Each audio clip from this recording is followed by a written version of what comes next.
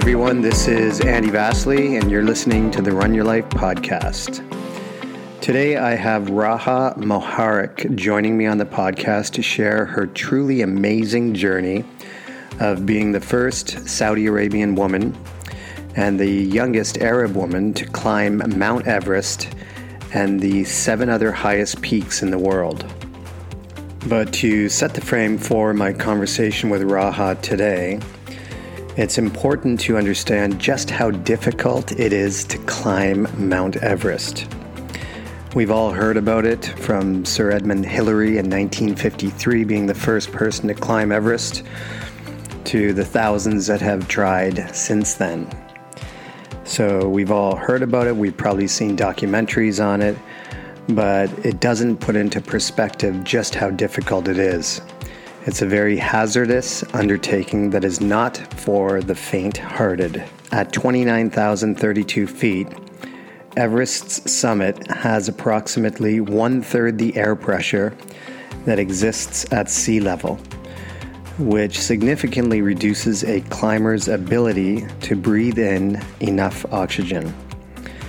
Because of this, scientists have determined that the human body is not capable of remaining indefinitely above the 19,000 feet range. And as climbers move higher up the mountain and their oxygen intake is greatly reduced, their bodies are increasingly at risk for a number of ailments, including pulmonary edema, cerebral edema, and blood embolisms. As well, the chances of frostbite, as you can imagine, with temperatures plummeting to sometimes minus 50, minus 60 degrees Celsius. So the chances of frostbite are also dramatically increased at such altitude, as the heart has to work much harder to pump blood around the body, delivering oxygen. So the story goes that the life-giving organs are a first priority to a climber, and the last are the digits, the fingers and the toes. So there are many climbers that have lost fingers and toes due to frostbite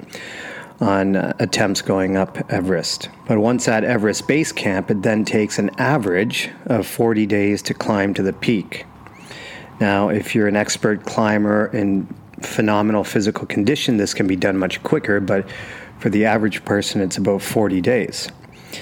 It takes great strength to climb this mountain, and with every step, our body needs more energy and more oxygen, and with dwindling reserves of oxygen in the body and mind become much more susceptible to careless mistakes and injury. Reaching the top of Mount Everest is a feat that only, as of January 2023, only 6,338 people have accomplished. So it's a great accomplishment to be able to say that you've climbed Everest. The trek to the summit takes months of physical preparation and weeks of acclimatization to get climbers used to the mountain's oxygen-starved altitudes. So again, you can see the dangers involved in climbing Everest. So when I think of Raha's experience summiting Everest, what an amazing accomplishment it was. And when I think about Raha's story, a quote from Nelson Mandela comes to mind. What Mandela said is this: "I learned that courage was not the absence of fear, but the triumph over it. The brave man is not he who does not feel afraid, but he who conquers his fear." Raha exemplifies what it means to be courageously bold in one's life and to take the risks needed to truly leap into the unknown. And for Raha, that leap into the unknown led her to scaling some of the most difficult mountain climbs in the world.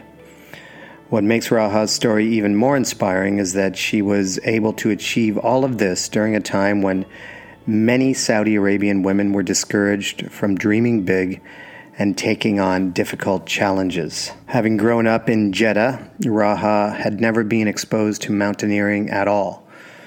But she lived a very adventurous and athletic life early on, which propelled her on to dreaming big. In order to prepare for her journey to the top of Everest, she was required to get as much climbing experience in as possible.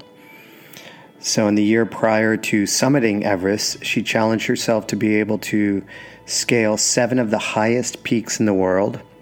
As well, during that time, she worked on her technical skills in mountaineering at a climbing school in Seattle, Washington.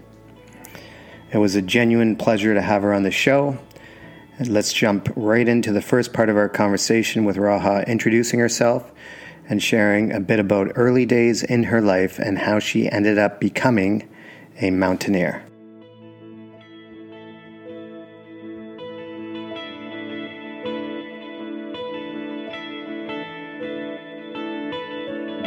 Okay, Raha, it's fantastic to be with you in person. I'm happy to be here. Yeah, we were trying to record virtually, and I know you were super busy before the winter holidays, Yes. and I think it worked out better. This is so much better. Yeah. We have a saying in Arabic, كل تأخير فيها خيرة. Every delay has a blessing. Yeah. So this is a blessing. Yeah, that's great. And so I'm really happy to have you here in person. And I want to thank my good buddy Jorge Rodriguez and sound producer. Thanks for being here, Jorge, and thanks for the help today. Yeah, thanks for pulling me in. I'm really excited to hear your story and to get to know you a little bit better. Me too. Yes. Excited. So just to set the frame, so this is a podcast. You're here for the Winter Enrichment Program. So I'm going to share a bit about that later in the episode.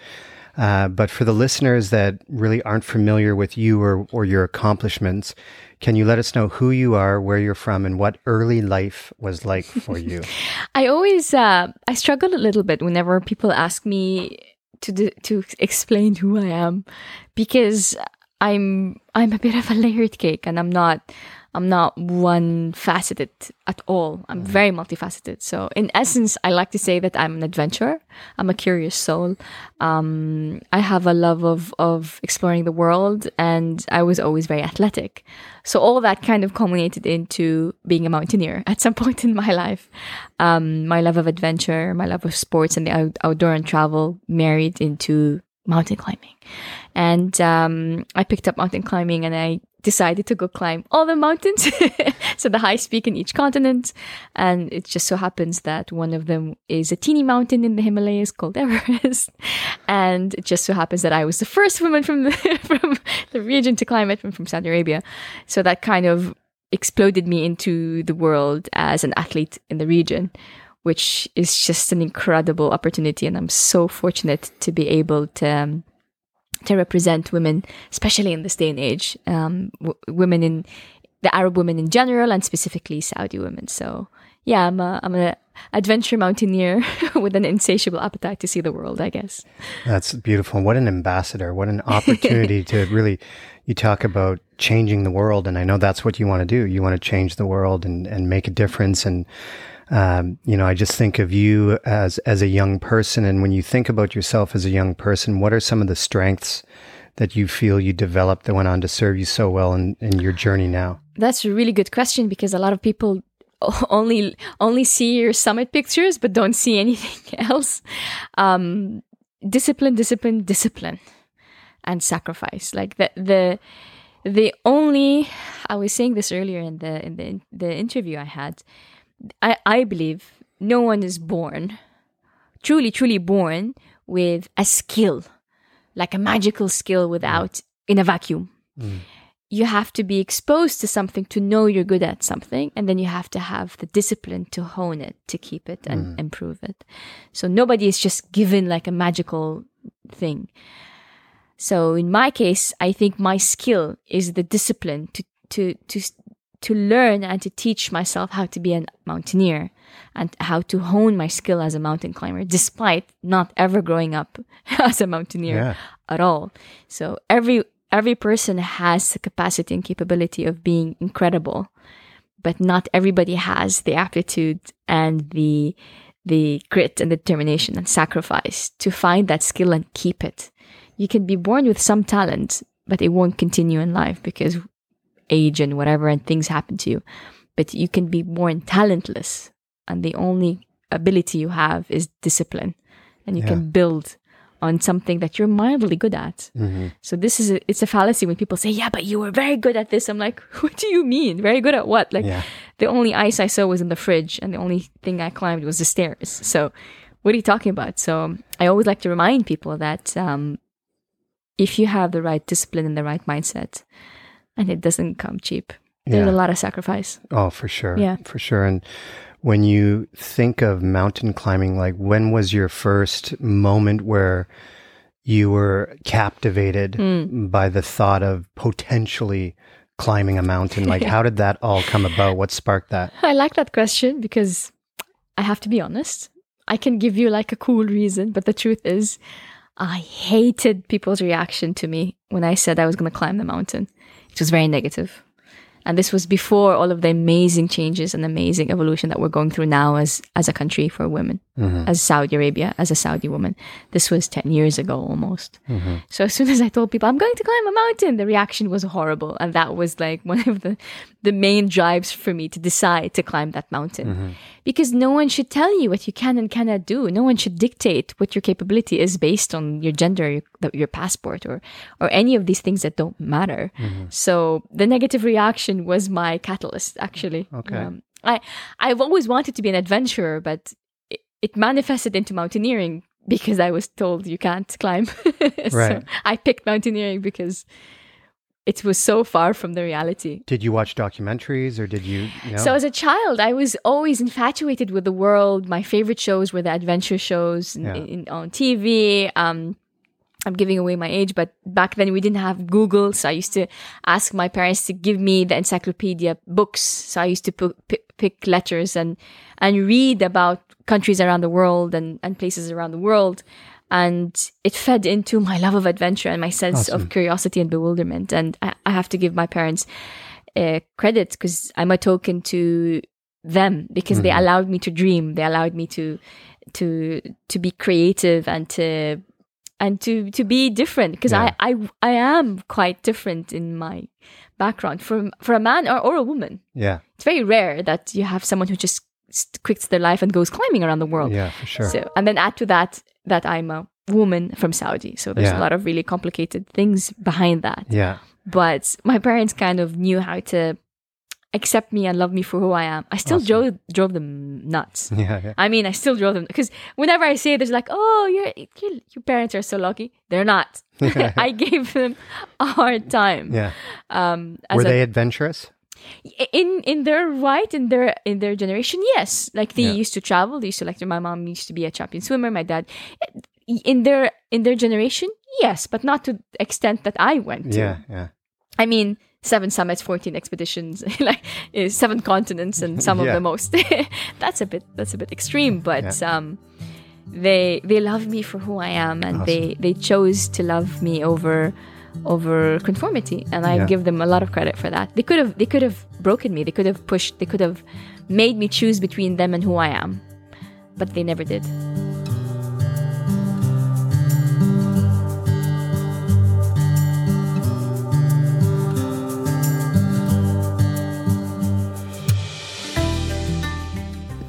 In the next part of our conversation, I will share a short snippet from an article written by CNN about Raha in 2013. So Raha and I will discuss the content of that article, which was written right after she had scaled Mount Everest, and it was a beautiful article written about her life and her journey and the things she learned about herself through the journey of climbing Everest. But in this part of the chat, Raha will also speak about the influence that her parents had on her, in particular her father. As well, Raha will take us through what climbing Mount Everest was like and what it was she learned about herself from the experience. So let's jump right into this part of the discussion now.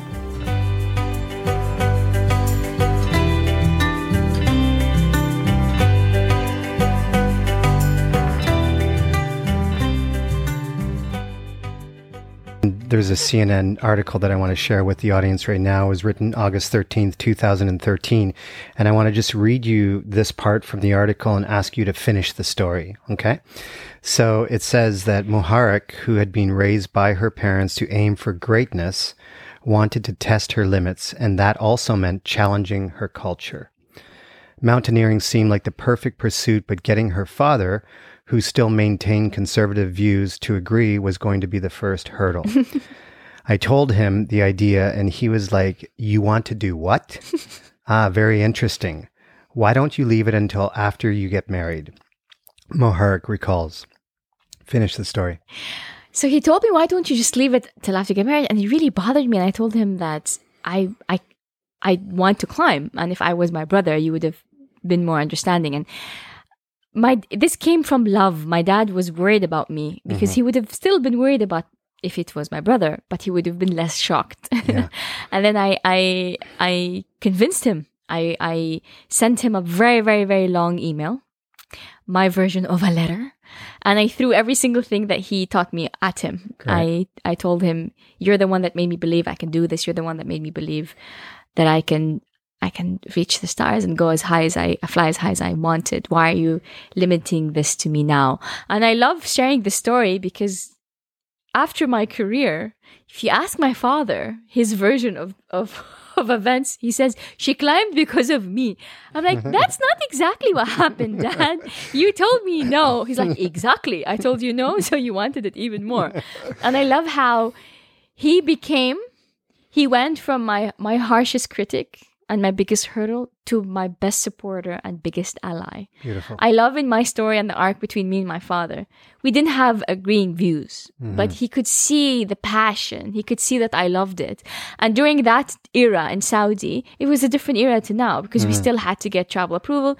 We don't live in that era anymore. But during that time, I had to get his approval. Yeah. Because this was 8-9 years ago.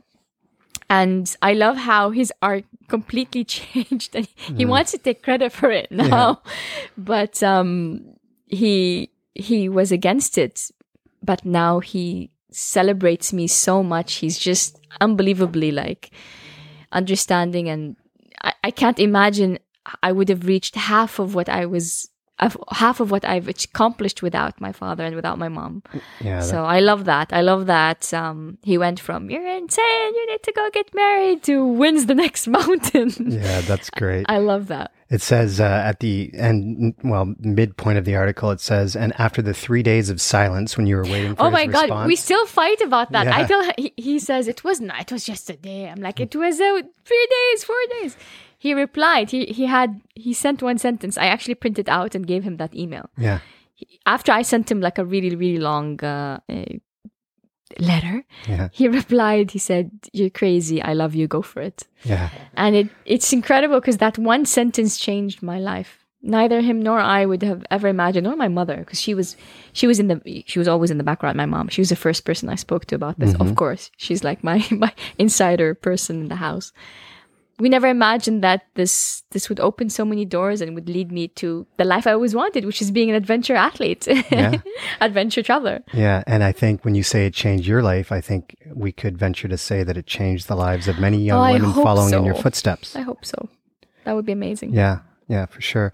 So let's talk about your experience with Everest. So how did you train for it? What were the obstacles? What was that experience like? The thing is about Everest, because people always ask me, were you ready? No, you're really never, ever truly ready to climb that mountain. It's a mammoth beast of a mountain. So you're never really actually ready. But I try to prep as much as I can. I contacted the climbing company. I asked them to advise me how to prep myself, because can you imagine me emailing them saying, hi, my name is Anna from Saudi Arabia. I'd like to join your Everest expedition. And then they reply back, okay, what have you climbed? Yeah. Where do you live? You can imagine the reaction of this company. It's like, what are you doing? So they gave me a list of, I think 10 climbs or 10 things to do. And I did 8 of them in a year. Oh, nice. So in 12 months, I did 8 of the... To prepare and for them to accept, because I wanted to go with the top company. And it was 12 months of hell. It was really hard, training and prepping, and even the gear at the time. Peaks around Asia? No, I did volcanoes in Mexico. I did Antarctica. I did Aconcagua in Argentina. I did many just to prep and to. And did you feel your stamina and strength was absolutely coming along? Yeah. And what about the technical skills? That was the training in Seattle I had to do. So you had to do survival training, mountain rangers and stuff. You have to be able to be a team, right? Team member. So I had to learn all of these things: survival training and crevasse training and crevasse rescuing and everything. And I come from Jeddah. Yeah. It's just really different terrain. But I did that. I trained myself. I prepped myself. And yeah, I don't think anyone's ever ready like to climb Everest. I don't think it. You're really not. If you are, then you're arrogant. If you feel like you are, then you're arrogant. And were the nerves going when you were taking the helicopter to base camp? You know what? The nerves started going because it's a gradual hike. It's a gradual climb. It's 2 months. So it's not like a Yeah. It's like a slow, because you climb, you go slowly down, you pass all of the cities, Tengboche, Nengboche, and Namche, and you go up. So you gradually, it builds up in your head, and then once you start doing the climbing rotations, where you start when you start actually going through the Khumbu icefall, and you hear the icefall rest and breathe and crack under you, and then you're like, it's real. It's getting real. There's actually a section in the Khumbu icefall that's called the popcorn field. Can you guess why it's called the popcorn field? Cracking and popping the whole time. Cracking and popping the whole time you're there. So every time you pass it, you hear like popcorns and things popping, and that's not what you want to hear when you're climbing an icefall. So yeah, nerves started to build up. The tighter the rotations became, because we used to go up and down, and then they became shorter and shorter and shorter. So that's when you realize, am I really doing this? Yeah. But yeah, it's I'm so lucky. Yeah. I'm so fortunate to be able to do what I do and come back down with, thankfully, all my fingers and all my toes. And I'm very fortunate. And I climbed it the classic way. So it's changed a little bit now over the years, after COVID and after the earthquake and after the avalanche. It's changed a bit. Right. So we climbed it the classic way. We were the last year to climb it the classic way. What was the weather like? Incredible. Yeah. We had a few days of hairy weather, but not close to the weather window. Yeah. The weather window is the day that you go up. So we had a few really bad ones, like blizzards and stuff, but thankfully, nothing so severe. I had the worst weather conditions in Denali. Horrible. Yeah. That was a really tough mountain. Yeah. That was really hard. Can I ask a quick question? In your preparation to climbing Everest, was there ever a time when you thought like, this isn't what I expected? Maybe I thought something more glamorous, and this isn't necessarily like what I expected adventure climbing would be. No, I was starstruck. Yeah. I grew up like reading books and Edmund Hillary and Shackleton, and I this was my dream. I knew it was going to be rough and gruff and ugly. Like I knew it was going to be that bad. Mm-hmm. I was actually surprised at some of the comforts we had. I was surprised. We had some good food some of the nights. Really, really good food some of the nights in base camp. Shout out to Garrett Madison, who was our head guide, who made sure we had good warm food when we were at base camp. So sometimes I was like, wow, this is yummy. Or maybe because I was hungry. Yeah. Maybe because I was surprised. We had movie nights sometimes in the team tent. So we had some cool things. But no, I was so, when you dream of something, it can, your expectation can just ruin it for you. Mm-hmm. But when you're grateful, you're happy. I had such gratitude to be up there. I was so happy. Just to be part. I'm a Saudi woman who was climbing the highest mountain in the world before anyone else did. And I didn't know that until I was already in it. I didn't know I was that. So it was a surprise when I was prepping and climbing. Then someone told me, by the way, that we have no record of anyone else climbing it. I was like, wow, so I'm going to be me. And I had no idea that it was a big deal. Yeah, I was very, very lucky. You know when you say that I always say that you make your own luck. So I worked really hard to get there, and then I was lucky. But I worked hard to get that luck. Yeah, exactly, and that's what they say. It's in the preparation. Yeah, it's being prepared. Yeah. Right, and that's where luck meets success. Exactly. Right. Today in the panel, someone said, "The more I practice, the luckier I get." So there's correlation between putting time in and effort to your luck. Yeah, for sure.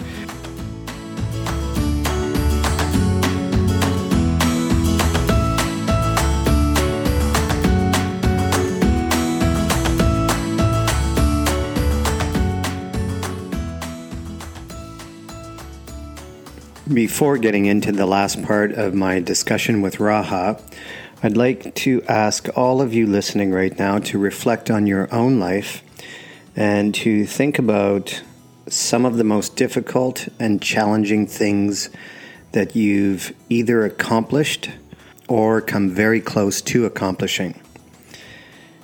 And when you think of those things, to what extent was fear involved when you tackled these challenges? And if we look at fear in general in your life, when it shows up, do you have any specific strategies that you use to combat it so that you can move forward in the most productive ways possible despite the fear? Well, as a mountaineer, fear was a constant in Raha's life, as the pursuit of climbing can be treacherously dangerous at times. In the next part of our conversation, Raha shares what she has come to learn about fear itself and how she was able to best deal with it in order to not let it hold her back. So this is really interesting to get her take on it, because obviously in all of the peaks she had climbed, she had experienced danger on multiple different fronts in multiple different circumstances based on weather and the challenge of climbing itself and, you know, the things that she had gone through. So it's really interesting to get her spin on fear. So we kind of unpack that in this last part of the discussion. As well, Raha discusses her role in the Winter Enrichment Program Conference, which was held here at KAUST in January, and the important messages she wanted to deliver to the audience attending her talks the week of the conference itself. I highly encourage you check out Raha's work. She shares where you can find her on social media at the end of this episode. As always, thanks for listening to the Run Your Life podcast, and I hope you enjoyed the last part of my conversation with the inspiring Raha Moharek. Please share this episode with anyone who you feel will benefit from listening. Thanks very much, and we'll see you again soon.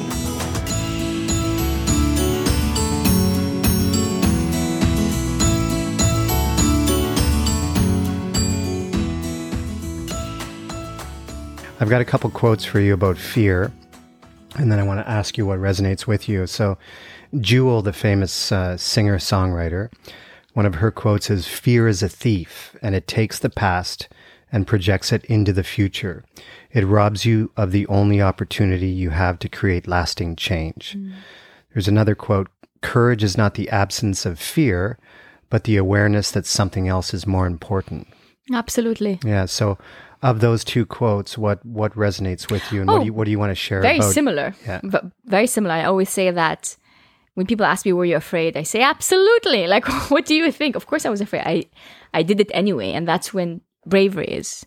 Doing something and not being afraid is not being brave. It's just a task. But when you're afraid and you do it, that's when bravery, that's the true meaning of bravery. And I like her quote. It resonates with me, and it reminds me of another. I think it's an analogy. I think it's. I'm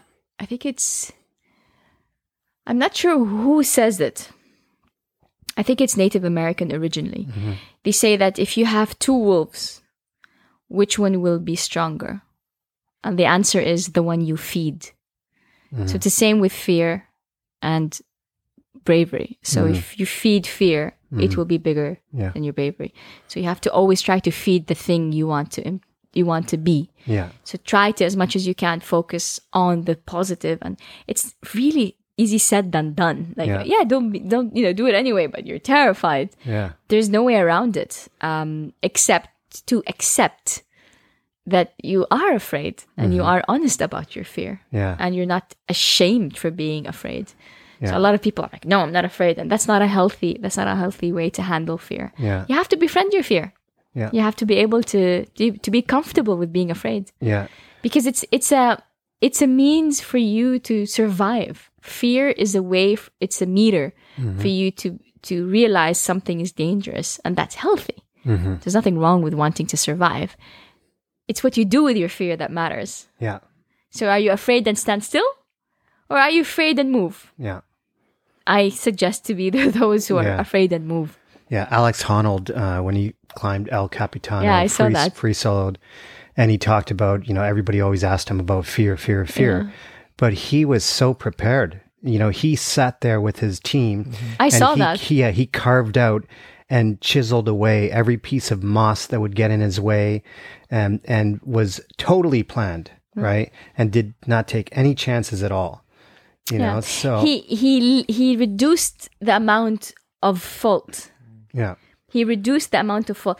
He's also extraordinary. I mean, he has something missing in his brain that activates his fight or flight. Because I watched the documentary. Yeah. He is also extraordinary. Yeah. But what he says does have merit. Yeah. You try to reduce. You'll never be able to negate the chance of something happening to you, because something can happen to you anytime. Yeah. But you can reduce the amount of things that can hurt you or affect you, or God forbid, kill you. So that's the true thing you can control. You can't control the other variables. Yeah. And did you have any specific techniques for dealing with fear, such as tapping into the breath, or, any calming techniques in those critical moments? The ability to not think about something is such an important tool. People don't know how to do that. To not think about something is not easy. Yeah. It's not easy. When there's something bothering you, or when there's something hurting you in your body, you're constantly thinking, oh my God, it hurts me. You have to literally look at your foot and say, shut up, you're fine, continue. Yeah. You have to be mind over matter, because your mind is far more capable than your body. Your mind is far more powerful than your body. So your body wants to give up because your body wants to immediately survive, and we don't like pain. But your mind is what tells you what hurts. Your mind says, this hurts, this doesn't hurt. So if you turn off that, then you have the ability to push beyond the limits. And that's not an easy skill. And that's what you probably developed over the year of preparation as well, right? I call it autopilot. It's really hard to explain, but I once I get in a rhythm, once I get in like a proper... There's like a specific sound that constantly happens. It's usually the sound of your pants, or the swoosh. That's the only rhythm I have, and then I go on autopilot. Yeah, your eternal pace. Yeah. I pick something. It's, and then in my mind, I'm on the beach somewhere. Yeah. I'm having my favorite food somewhere. Yeah. I'm warm and happy somewhere, and I like to play movies in my head and quotes in my head and make up movies and make up scenarios, and I just go on autopilot. And it's a very difficult skill to have, but when you're climbing for 10 hours or 12 hours, you need it. Yeah. Yeah, for sure. And when you think about WEP now, so if we were to go into WEP, and I'll just read one short part and then ask you, the message that you're delivering here this week, and what you want the people who listen to your talks, what you want them to walk away embracing within their hearts. So WEP is about, this idea of, it will look at knowledge transformation through the lens of the edge, the cusp of discovery, where the bold take risks to push frontiers, to expand understanding, to change the world through research. Edge will seek out the risk takers across a broad spectrum, not just interdisciplinary science pioneers, but also boundary breakers, such as yourself, Raha, the policymakers that enable, and the communicators that explain the unexplainable. So knowing the theme of WEP, what is it that you hope people walk away with? Not everybody is going to climb Everest, that's in the Himalayas, but everyone has an Everest to climb. Mine just happens to be the actual Everest in the Himalayas, but every single person has an Everest to climb. And that's your edge. There's magic in reaching the edge. You don't know who you are until you push yourself there. There's an incredible human being inside you that's waiting to be discovered, but can only be activated once you push that person to a healthy edge. And that's why I always tell people to find their Everests. Find it, whether it's that dream job or that dream trip or the dream family, or to be a chef or to be an astronaut or to be whatever you want. Find that edge, find that mountain, and discover who you really are. We are far more capable than we think we are, but most of us don't have the courage to find out. Yeah, beautiful message. And it does require leaping into the unknown. Absolutely. The ability to discover who you are is probably one of the most scary, daunting tasks every human being goes through in life.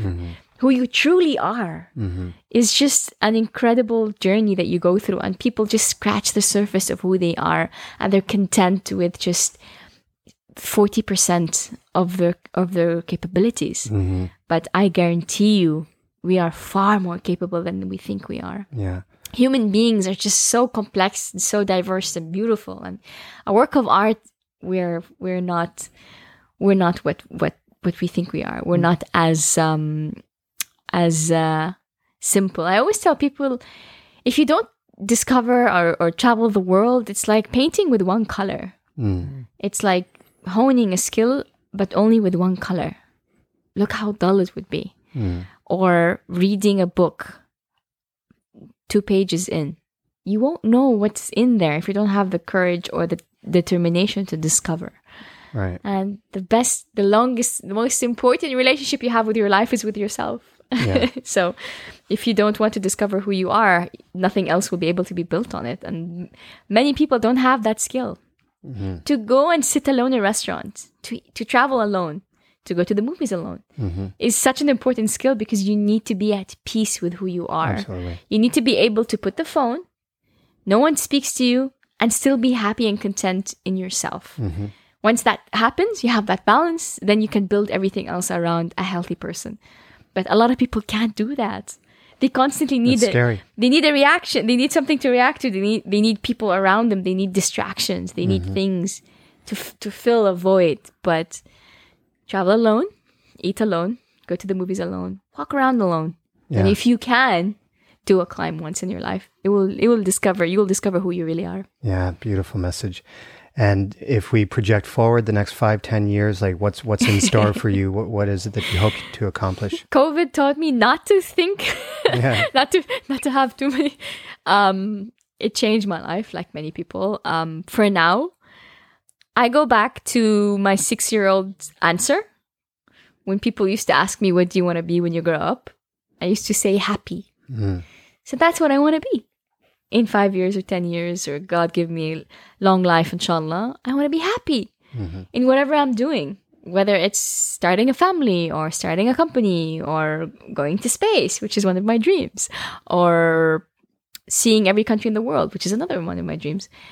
Just to be happy and to be content. And the world has just become so dark and sad and angry and many, many negative things. So let's control the things that we can control and try to be kind to ourselves and kind to others. Yeah. So I don't want to give a complicated promise. Yeah.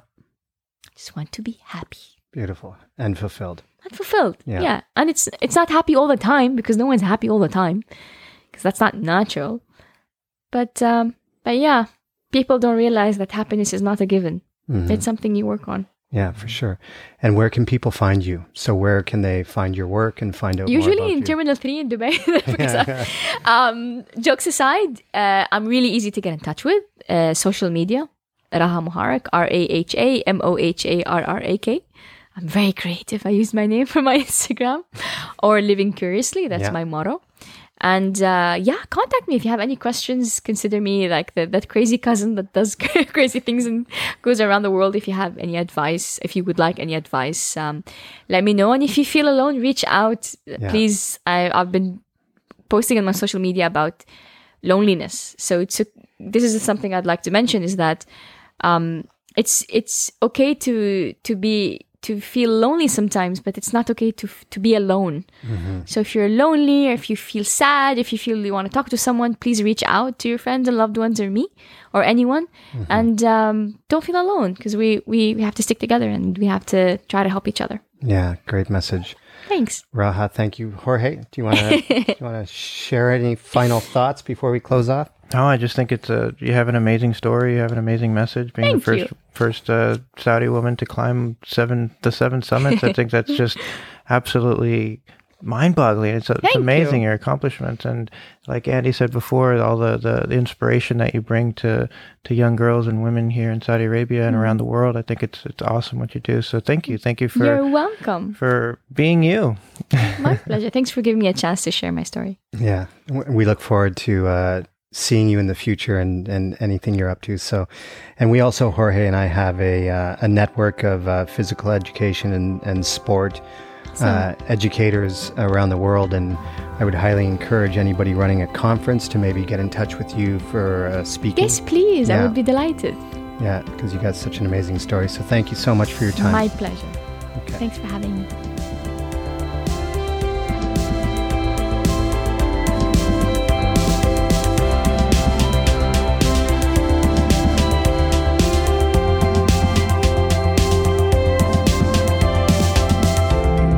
You're listening to the Run Your Life podcast with host Andy Vasily.